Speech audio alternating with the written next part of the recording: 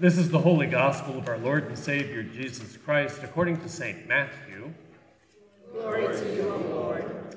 Jesus said to his disciples, "The kingdom of heaven is like a landowner who went out early in the morning to hire laborers for his vineyard. After agreeing with the laborers for the usual daily wage, he sent them into his vineyard. When he went out about 9 o'clock, he saw others standing idle in the marketplace, and he said to them, 'You also go into the vineyard, and I will pay you whatever is right.' So they went. When he went out again about noon and about 3 o'clock, he did the same. And about 5 o'clock, he went out and found others standing around. And he said to them, 'Why are you standing here idle all day?' They said to him, 'Because no one has hired us.' He said to them, 'You also go into the vineyard.' When evening came, the owner of the vineyard said to his manager, 'Now call the laborers and give them their pay, beginning with the last and then going to the first.' When those hired about 5 o'clock came, each of them received the usual daily wage. Now when the first came, they thought they would receive more, but each of them also received the usual daily wage. And when they received it, they grumbled against the landowner, saying, 'These last worked only 1 hour, and you have made them equal to us who have borne the burden of the day and the scorching heat.' But he replied to one of them, 'Friend, I am doing you no wrong. Did you not agree with me for the usual daily wage? Take what belongs to you and go. I choose to give to this last the same as I give to you. Am I not allowed to do what I choose with what belongs to me? Or are you envious because I am generous? So the last will be first, and the first will be last.'"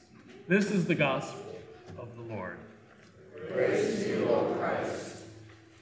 Please be seated. For many years, I taught the parable you just heard as part of a high school course on justice, and it never failed to elicit howls of righteous indignation from a broad spectrum of students. How could a good and just God be so manifestly unfair? On the one hand, the pro-labor students would start to chant equal pay for equal work, arguing that the landowner's differential pay scale was inequitable and would undermine worker solidarity by treating differently situated workers the same. Then the pro-management students would stand up and criticize the landowner's payout as wildly inefficient and wasteful, one that would inevitably lead to a classic free rider problem. Namely, once workers know that they will get paid the same wage no matter what time they show up, everyone will be incentivized to show up later rather than earlier, since it would be foolish to work a whole day in the brutal sun for the same pay. You can see how the debate goes. And of course, were this parable intended to be a model for how to run a small business, each of these critiques might have some merit. But as any student of Jesus' parables knows, these stories are neither intended to be interpreted literally, nor are they practical recipes for daily life, much less business planning. Rather, they function to provoke us into new ways of experiencing God. As the preacher Clarence Jordan once said, when Jesus tells a parable, he lights a stick of dynamite and covers it with a story. I like that. Among the many things that I love about this parable is how it plays on and brings to the surface the very human tendency to be dissatisfied with what we have and instead to crave more. As one commentator on this passage, David Lowes, puts it, there are lots of ways to read the story of the fall in Genesis, but on one level, it's primarily a story about how through our own insecurity and lack of trust, we come to understand and assess our lives not through the abundance we have been given by God, but instead by what we feel we still lack. Because of this gnawing sense of lack, we define ourselves over and against others, comparing and begrudging their good fortune because it is not our good fortune. In this sense, the parable is a commentary of sorts on the last two commandments of the Decalogue. And I know as good Lutherans, you know what they are. They have to do with coveting what belongs to our neighbor.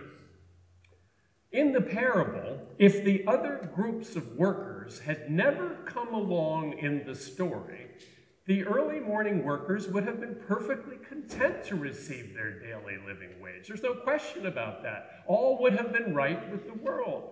It's only when we introduce others into the story, others who seem to make out better, that all, hell breaks loose.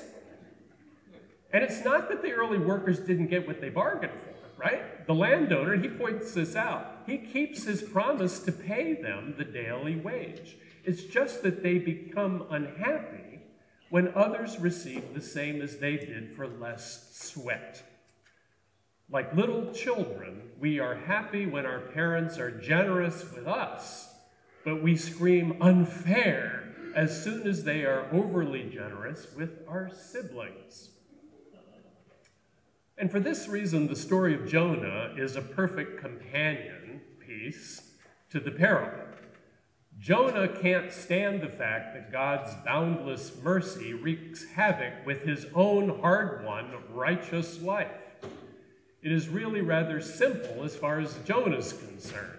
The Ninevites don't deserve mercy, and Jonah literally cannot live with the fact that God freely chooses to extend his mercy beyond Jonah's narrow conception of what is right. And even when God tries to remind Jonah of who is creator and who is creature, by first giving Jonah the comforting shade of a bush and then withdrawing it to literally expose Jonah to the elements, Jonah still refuses to let go of his anger and resentment. So tied is he to his own sense of fairness and justice. Now, the Lutheran in me, and he's coming out more and more, the Lutheran in me cannot help but point out that this parable and Jonah's story illustrate perfectly how deeply embedded in the human psyche is our sense of works righteousness. We desperately want to cling to the notion that we can somehow win God's favor by leading a righteous life like Jonah, or by working long hours in the vineyard like the first group of workers. We not only want our due, but more fundamentally, we want the power to differentiate ourselves from others before God. And if I'm honest, I always try to be honest, we clergy and other religious types may be especially prone to this hazard.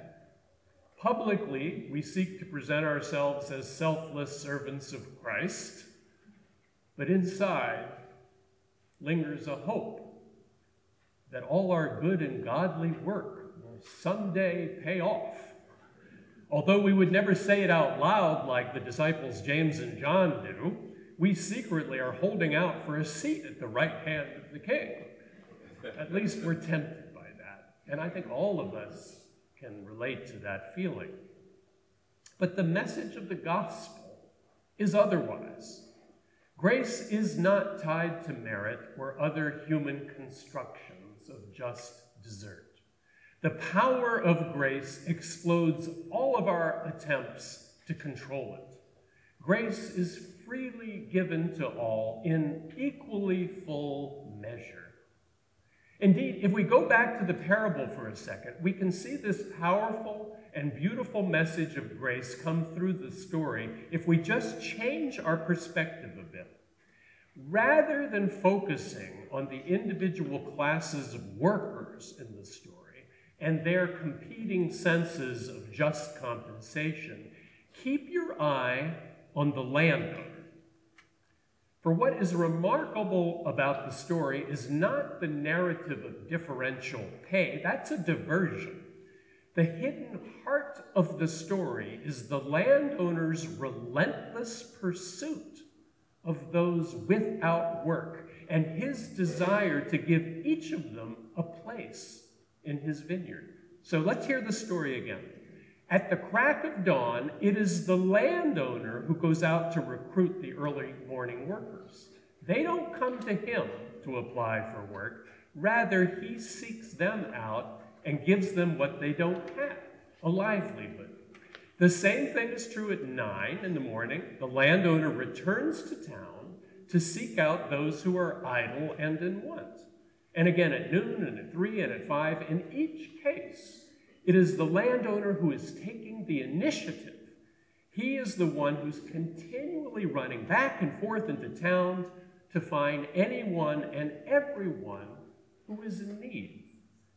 You see, this is the joke about teaching this parable in a justice class. It's really not about justice. It's a parable about invitation, hospitality, and boundless generosity. In human economies, we obsess over getting what we deserve, giving to each what he or she has earned. In the divine economy, God obsesses over making sure that everyone is included and provided for according to her needs. Human economies are built upon free market models of the survival of the fittest, where the weak are often left to die. The divine economy is built upon a grace where the weak are put at the front of the line. Human economies inevitably engender a sense of covetousness, what Socrates describes as the ulcer of the soul, a constant desire to want what we don't have. The divine economy liberates us to stop worrying about our own needs in order to lift up others. In short, when Jesus tells us that the kingdom of heaven is like this landowner's vineyard, he is giving us a glimpse of a God who pursues us with a desire that never ends, who gives us everything we need, and who wants us to live not for ourselves, but to live like he does, for those on the margins of the vineyard. Now, as we reread this parable today, and hopefully hear its message anew, I cannot help but note that the gap between the rich and the poor today is greater than ever. While the 1% continue to accumulate more and more wealth, 37.9 million Americans live in poverty. 37.9 million. And we plainly have the resources to eliminate poverty in this country, given our GDP. We simply choose not. Now, don't get me wrong, Jesus' parable provides no easy answer to the many complicated questions of our national, let alone our global economic life. And it is naive, I think, to try to use it as some sort of blueprint for a utopian political community. Jesus, after all, told the parable not to offer an economic model, but rather to startle us into new ways of experiencing God's mercy so that we might share that mercy through fresh patterns of generous living. But it's up to us to figure out how to do that. The key, I think, is always to remember that we could be the one living on the margins. The person who is without work, the person who doesn't have enough to eat, the person who doesn't have a place to live, the person who is alone and forgotten. There, but the grace of God, go we. Wouldn't we want to be extended the grace of a daily wage, a gesture of welcome and hospitality? And isn't it time that we let go of the insidious and erroneous belief that what we have earned and deserve are the blessings that we have? while others just haven't worked hard enough or are not quite so deserving. This sense of merit. Isn't it time to let that go? Sooner or later, most of us, I think, discover that the best of our relationships are based not so much on our wonderful qualities, but on someone else's patience, forgiveness, and willingness to accept us for who we are, warts and all. Just so with God. God loves us in the end, not because we are so wonderful, hardworking, upright, or righteous.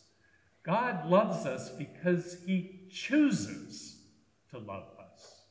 And absurdly enough, God chooses to love us irrespective of what we have done or haven't done.